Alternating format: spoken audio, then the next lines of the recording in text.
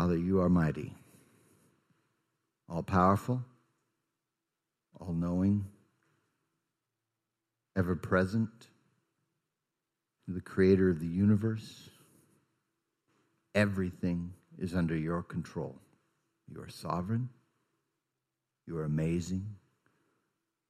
You are beyond our ability to even comprehend. And so we bow to you. We praise you. We live to bring you glory. And we delight in you. And we love you. And now we ask that you would teach us, even warn us, but speak to us this morning through your word. We pray in Jesus' name. Amen. Turn to Hebrews chapter 12. We're going to look at verses 25 through 29, page 685 in the Bibles that we give away. If you don't have a Bible, just raise your hand. Someone will bring you one. It's our gift to you. And we're going through the book of Hebrews, verse by verse. And we're at this section that I'm entitling The Final Warning.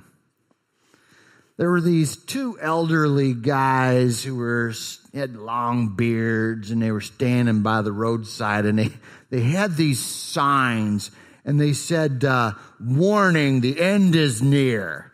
And this guy, younger guy, in his convertible's driving by, just driving super fast past him, and he yells at him as he's driving by, "You bunch of religious nuts!" And then he drives off the cliff. And one guy looks at the other one and he says, you think we should change the sign to "Bridges out"?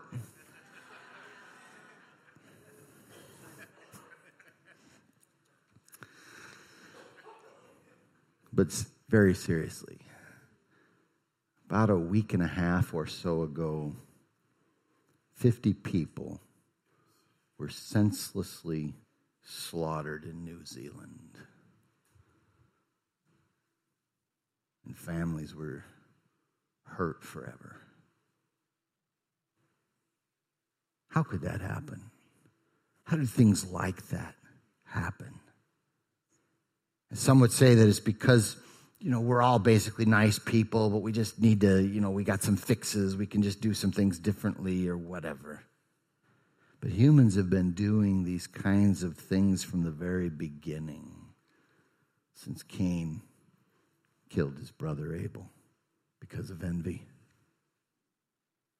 Jeremiah 17:9 says, "The heart is more deceitful than anything, incurable.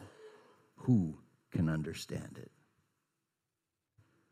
The Bible gives us the truth without sugarcoating it. In fact, I want to read from Francis Schaeffer's wonderful book, The God Who Is There. He says, "The problem which confronts us as we approach modern man today is not how we are to change Christian teaching in order to make it more palatable, for to do that would mean throwing away any chance of giving the real answer to man in despair. Rather, it is the problem of how to communicate the gospel so that it is understood. Sometimes the Bible appears harsh, but that is because God loves us. He cares, and He cares enough to tell us the truth. Let's look at our passage. Hebrews 12:25. "See to it that you do not reject the one who speaks. For if they did not escape when they rejected him who warned them on earth, even less will we if we turn away from him who warns us from heaven. His voice shook the earth at that time, but now he has promised, yet once more I will shake not only the earth, but also the heavens.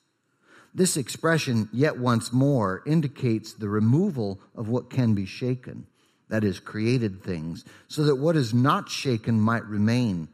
Therefore, since we are receiving a kingdom that cannot be shaken, let us be thankful.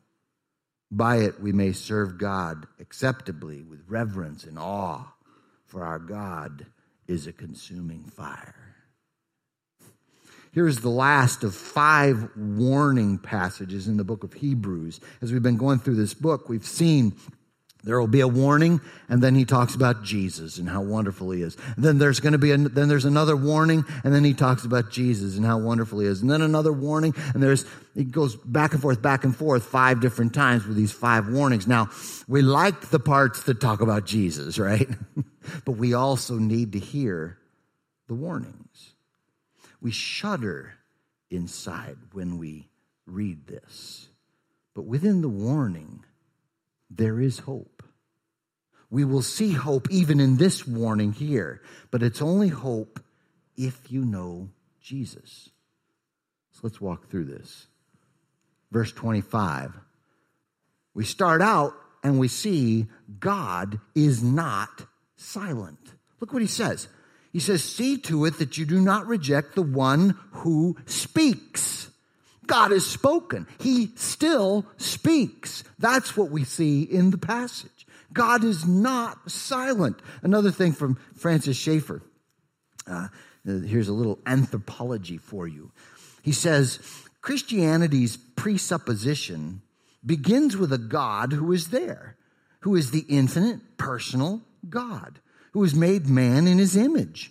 He has made man to be a verbalizer in the area of propositions in his horizontal communication to other men. Even secular anthropologists say that somehow or other, they do not know why, man is a verbalizer. You have something different in man. The Bible says, and the Christian position says, I can tell you why. God is a personal, infinite God. There has always been communication before the creation of all else in the Trinity. And God has made man in his own image. And part of making man in his own image is that man is a verbalizer. That stands in the unity of the Christian structure. Now he goes on to say, he says, the personal God has made us to speak to each other in language. So if a personal God has made us to be language communicators, and that is obviously what man is, why then should it be surprising to think of him speaking to Paul in Hebrew on the Damascus Road? Why should it be a surprise? Do we think God does not know Hebrew? Equally, if the personal God is a good God, why should it be surprising in communicating to man in a verbalized, propositional, factual way that he should tell us the true truth in all areas concerning which he communicates? You see, if God is a good God, it makes sense that he would communicate to us in such a way that we could be certain it was him. And he has done that. God speaks. That's what we see in our passage. We see that in the Word of God. Now, if God is not silent, this is why the warning is ominous. He says, see to it that you do not reject the one who speaks. If God has spoken and we reject what he says, what hope do we have? So, it says God speaks. Well, how has God spoken? Well, I've already mentioned this one. He speaks through the Bible. He has spoken very clearly in his word without error, it says in 2 Timothy 3:16 and 17. In fact, Jesus, his view of the Bible was that every word is God's word, according to Matthew 5, verse 18. So God speaks through his word. He has spoken. But he also speaks through nature. Psalm 19 says the heavens declare the glory of God. That God has actually spoken. And I like to say this, nature, he speaks through nature with emotion. Because we can sense his presence. And as we are looking at the creation and marvel at it, we can hear his voice in such a way that we even feel his feelings, I think. He's spoken through nature and through personal communication with his kids. He talks to us if you know Jesus. John 10:27 says, my sheep hear my voice. I know them and they follow me. It's saying he talks to his kids. And if you're one of his kids, he talks to you. He wants to, if we're listening. He talks to his children. When I was preparing this, I was reminded of a time, one of those times where I heard the voice of God. He was speaking to me. I was actually preparing a sermon one Sunday morning. This is down in Florida. By the way, let me give you a little background information here, okay? When I was in Florida, I had to take some classes at the University of Central Florida in order to get my teaching certificate, okay? And so every state has its different requirements. And this one, I needed to have 2 political science classes, okay? So I had to take 2 political science classes and a couple other classes, a couple teaching classes at the University of Central Florida. And so what I did was I took both classes from the same professor, and he was an atheist Marxist. You got the picture? Okay. Now, because I was a little older student, we became friends. And we talked to each other all the time, and so we became friends. And by the second class was actually an evening class on Monday nights, once a week for 3 hours every Monday night. So we'd have that class. And by that time, because we had become friends, almost every week he would ask, after he taught something, and by the way, this class was philosophy of political science and taught through the lens of the environment. Serious. That's how, okay. So he would, but almost every week he would ask, now Larry, what's the Christian position on this? I got to share the gospel at a secular university almost every single week because he invited me to. It was really awesome. Okay. Well, at any rate, okay. So remember, atheist, Marxist. That's the professor's perspective. Well, that Sunday morning, I was preparing my message and I really felt a burden in my heart. I really felt like that God spoke to me and said, there's something wrong with your professor's son. And so I began to pray, and I began to seek the Lord for him. And then when I was during church, as I was preaching, I got that burden again, and I just stopped and I shared it with the whole congregation. I said, I've really felt like there's something wrong with my professor's son. Can we pray? And we all stopped and we prayed together. And by the way, I didn't even know if he had a son. Okay, this is just the impression that I got from God. And so that Monday night, I went to class, and the assistant was there, and he said, class has been canceled. And I asked him, why? Why are you canceling the class? And this is what he said. He said, there's personal reasons. So I looked him straight in the eye, and I said, God told me that there's something wrong with his son. Why are you canceling this class? And his eyes just went like, boom. He said, his wife had a miscarriage, and it was a boy. Well, later on, I was able to have that conversation with my professor. And he knew me, and we were friends, and he knew he could trust me, and I wasn't making this up. And I already had this, I'd already had the congregation pray before we ever knew anything about it. And I asked him, how, as an atheist, can you explain that? And he says, there are serious mysteries in this world. I put a pebble in his shoe that'll drive him crazy until he stops to take it out and receive Christ. Hope to see him someday.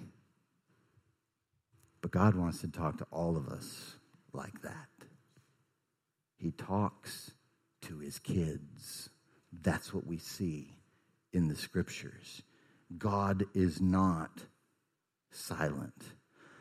But what is the consequences for not listening? Now, the ultimate consequence for not listening to his son and not receiving his son as Lord and Savior, the ultimate consequence is what we're seeing here, this tremendous warning. And we need to take that seriously. It says here, for if they did not escape when they rejected him who warned them on earth, even less will we if we turn away from him who warns us from heaven. You see, they, speaking, remember a few weeks back we looked at this, the difference between Mount Sinai and Mount Zion, and he says those that were at Mount Sinai, they refused to listen, and he's saying to them, if they didn't listen and they experienced the tragedies, how much more if we turn away from him who warns us from heaven. It says we won't escape. In Albert Mohler's commentary, he says again, the author's choice of words is significant. Why does he choose to use the word escape? Escape what? God's wrath against those who reject his Son. The Bible is straightforward about the certainty of God's holy wrath against sinners. Those who reject the word God has spoken through Jesus Christ will not escape his wrath. This is an essential part of the gospel, a part Christians should not be embarrassed to proclaim. Our rebellion against God merits wrath.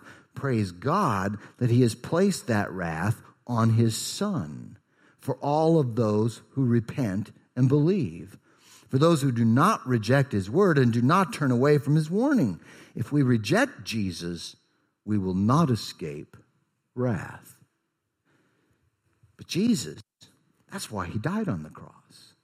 He paid the penalty we were supposed to pay for our sins. He experienced the wrath of God so that we won't have to if we place our faith in Christ and in him alone for our salvation. And so we see this warning. This word reject is the same word used in Exodus, in the Greek translation of Exodus, when the people told Moses, you talk to us, we reject or refuse to hear him speak to us personally. Paraitēmai is the Greek word to reject or refuse. So how do we reject or refuse the voice of God? Even as Christians, in some ways we can do that, can't we? Well, look at the ways God has spoken to us. If he's spoken to us through the Bible, we can refuse or reject his voice by not reading it, right? So God calls all of his kids to regularly be reading his word. We can just not pray as well, right?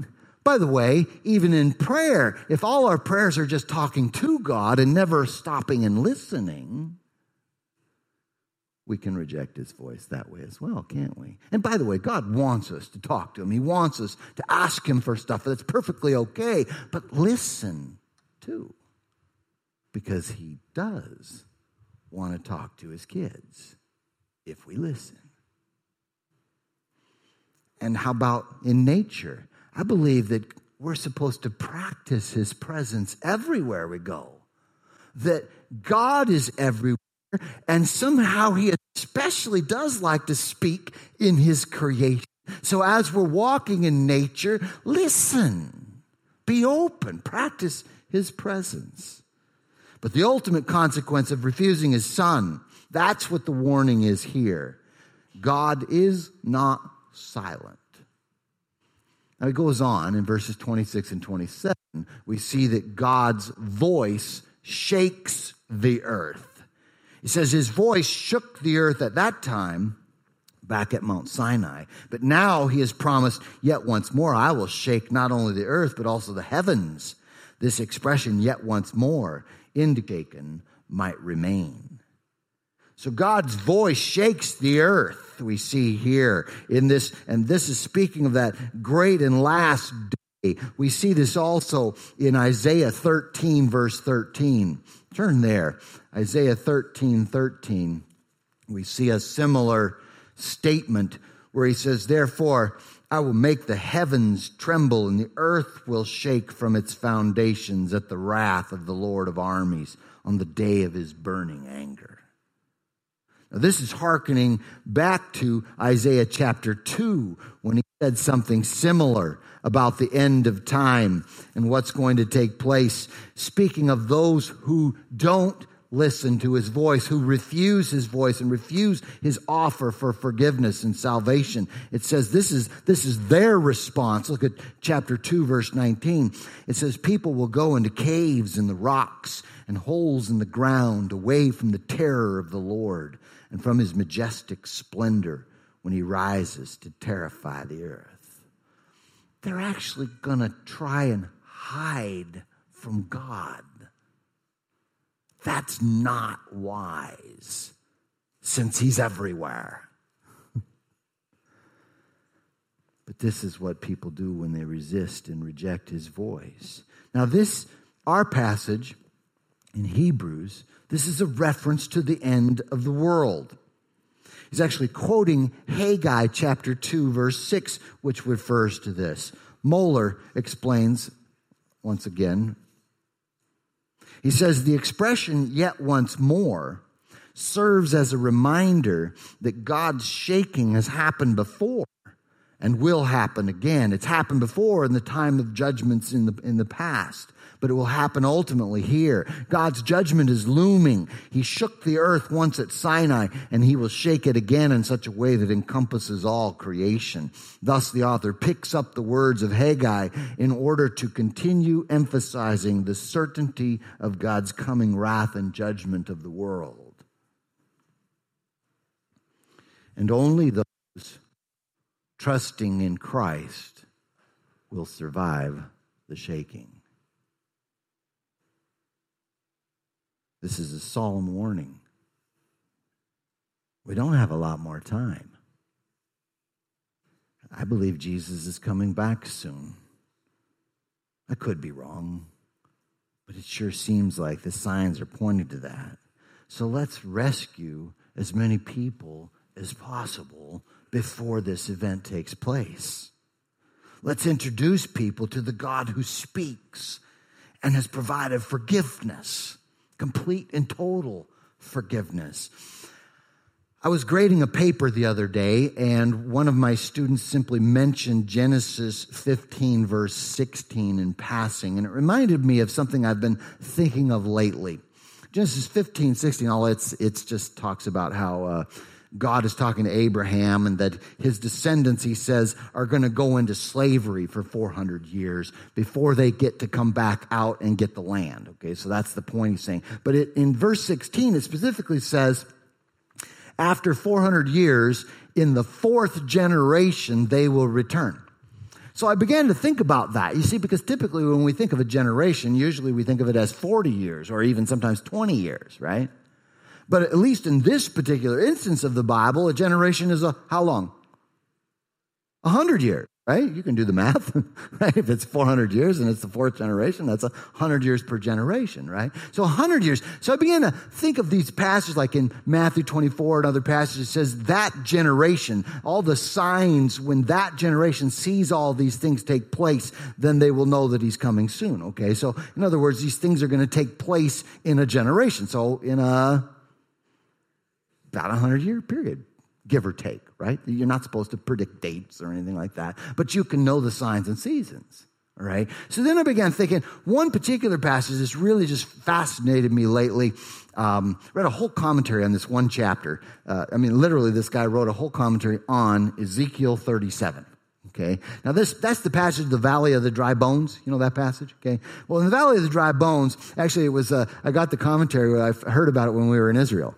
Okay, and so I went and bought it and read this commentary. Well, this commentary, and I believe he's correct, he speaks of how, in Ezekiel 37, the Valley of Dry Bones is speaking of how in the end times, Israel is there's going to be like a two-phase thing that happens to Israel. First, it becomes a nation, and that's the bones coming together. But then they embrace Jesus Christ, and that's when they're filled with the Holy Spirit. Okay, so two-phase. First, they become a nation again. Then they actually embrace Christ. They're filled with the Spirit. And I tie that in with Zechariah 12:10 and some other verses. Okay, so but if that's true, if that happens in a generation, right? Well, Israel became a nation in 1948. So we got about 30 years. give or take, because it doesn't say at the end, right? Anytime. And that's one way of looking at this, but we might not have much more time. So let's go ahead and seriously seek to reach people for Jesus. All right? Let me give you a date. Not when Jesus is going to come back. Okay.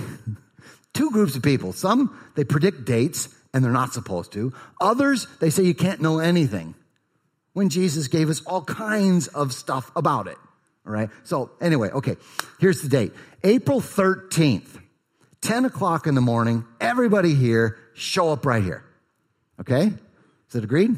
Unless you're providentially hindered, please come here that day, because what we're going to do is we're going to take part in what's called Saturate USA. We're going to take these DVDs of the life of Jesus that's in a bunch of different languages as well, but we're going to take these DVDs along with an invitation to our Easter service, and we're going to put them on door knockers throughout St. Cloud. We're passing out thousands of them. Becky, how many do we have? I can't remember. 4,000 of them, okay? So we need everybody, okay? We'll be here 2 hours, 10 o'clock till noon. We'll be done with it if a bunch of you show up, okay? So put that on your calendar. Mark off everything else. Say, nope, can't do that, and we'll see you here, okay? All right, good. All right. Well, at any rate, because God's voice is going to shake the earth, and we want to reach people beforehand, because he's giving this warning, not because he's a mean God, but because he's a holy God, and he wants us to repent and turn to him and receive forgiveness so that we don't have to be shaken, because everything that can be shaken is going to be shaken according to this verse. And the only ones that can't be shaken are those who are in Christ.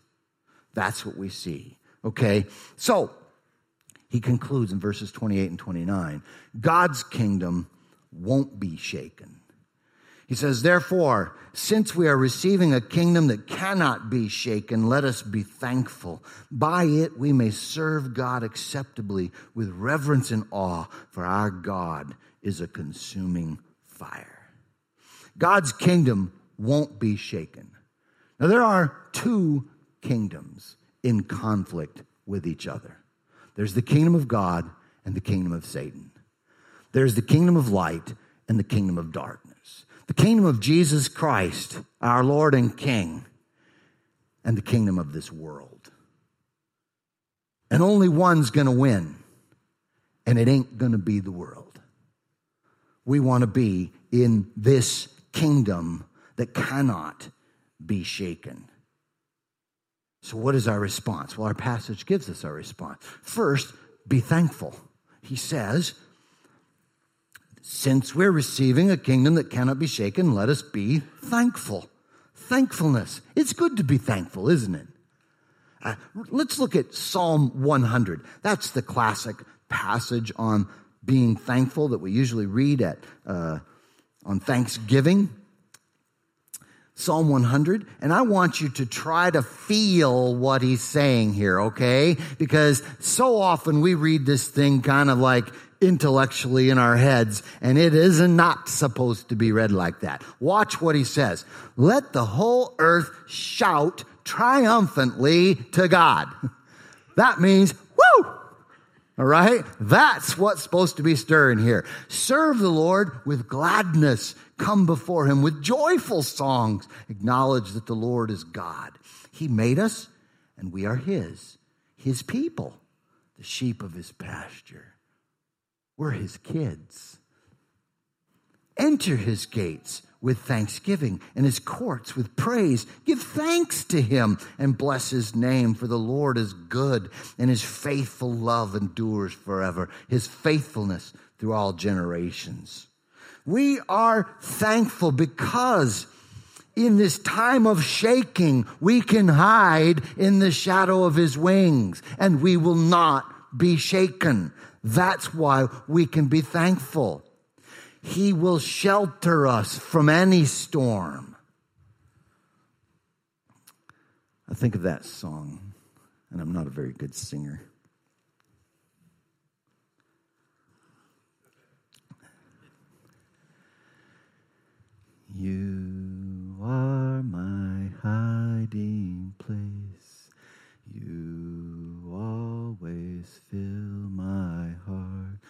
with songs of deliverance.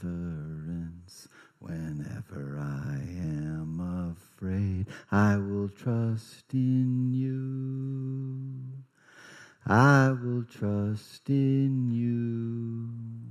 Let the weak say I am strong in the strength of the Lord. The first service was much better singers than you guys. Just saying. Okay, you were supposed to join with me to drown me out, but okay. You got it, though. Because we're thankful we can rest in Him. You know, Passover, that's the celebration that the Jewish people go through every year to remind them of that deliverance, that exodus from the slavery in Egypt. But the original Passover, they killed the lamb that they would eat for the meal, and they took the blood and put it on the doorposts of their home because God's wrath was about to be poured out on that whole area. And the death angel would go through the whole area and was killing the firstborn of every single home. But when he saw the blood on the doorpost, he passed over that home. That home didn't experience the wrath of God simply by the grace of God because they've believed. They put the blood, they trusted in the blood, and we trust in the blood of Jesus Christ, that He shed His blood for us. He became our Passover. And as we trust in Him, we will not experience any of the wrath of God. We will not be shaken. And that's worth being thankful for. And the second response is worshipful service. He says, let us be thankful. By it we may serve God acceptably with reverence and awe. Now, some versions say worship and some versions say serve. And it's because this word, latruo, means both. It means worshipful service. It's referring to, in the Old Testament, the priests offering the sacrifices to the Lord. So as we serve the Lord, but in a worshipful way, in His presence, that's our offering of worship to Him. By the way, everybody has a part to play in this. Find out what your part is. Get involved in the church. And you will, and that pleases God here. Acceptable, euarestos, it means pleasing or acceptable worship. So worshipful service that pleases God. But with reverence and awe, it said. Which brings out the fear of God. In F.F. Bruce's commentary, he speaks of this. He says, let us be thankful, he says, that the kingdom which we receive is unshakable, and in that spirit of thankfulness, let us offer acceptable worship to God. To the grace of God, the proper response is a grateful heart, and the words and actions that flow from a grateful heart are the sacrifices in which God takes delight. At the same time, such sacrificial worship must be offered with a due sense of the majesty and holiness of the God with whom we have to do. Not only thankfulness, but reverence and awe must mark His people's approach to Him.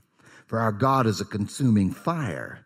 He who descended on Mount Sinai in fire and spoke to His people from the midst of that fire still consumes in the white heat of His purity everything that is unworthy of Himself. And so we look at this and we think, okay, how do we put this together? Is God Father or is He King? Yes.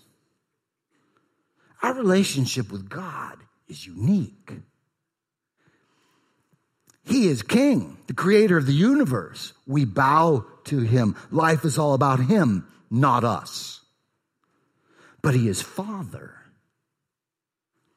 We draw near to Him and receive His hugs.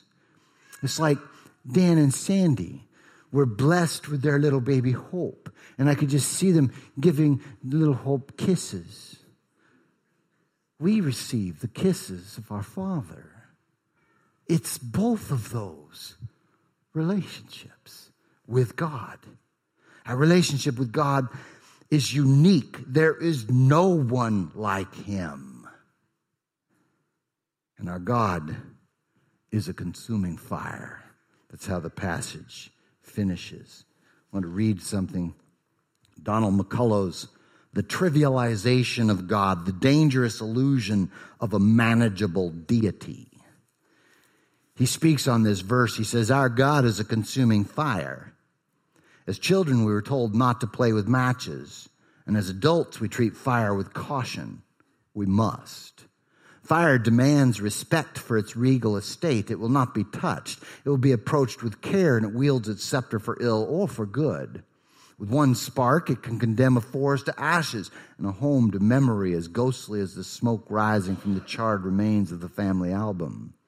Or with a single flame, it can crown a candle with power to warm a romance and set to dancing a fireplace blaze that defends against the cold. Fire is dangerous, to be sure, but we cannot live without it. Fire destroys, but also sustains life. The blaze of holiness admits no disrespect. Its boundaries cannot be trespassed. But this very distinctness is the fire that thaws our frozen hearts, the fire that draws us into relationship with God and one another, the fire that cleanses even as it purges. You see, our relationship with God is unique. There are some churches that emphasize the holiness of God, maybe perhaps at times to the neglect of the love of God. And there are other churches that emphasize the love of God and the happiness and joy, but maybe sometimes to the neglect of the holiness and awesomeness of God. And we want to treat God the way he really is, and the worship that he calls us to, this incredible, unique relationship. And God has spoken clearly. We dare not neglect his voice, his warning. Jesus is coming back soon, and then it will be too late.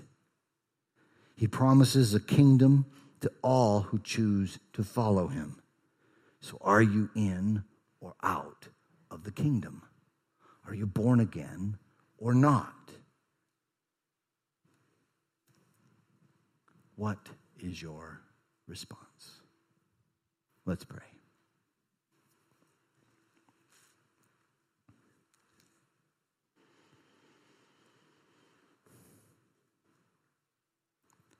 Father, sometimes we love to just sit in silence before you and tremble because you are awesome. And other times we like to just share our whole lives with you because we know that you care and you listen better than anybody else. We love you. And we want to follow you. And we take this warning seriously. And I pray that you would help us as we walk through this life, as we navigate the difficulties of life, to always focus on you, to hear your voice, and to see amazing things take place because of it. And Father, if there's anyone here who doesn't know you yet, they have not responded to your call, I pray, grip their hearts with both fear and love and draw them to yourself, that they might today settle that question. I pray these things in Jesus' name. Amen. Let's stand and worship our great God.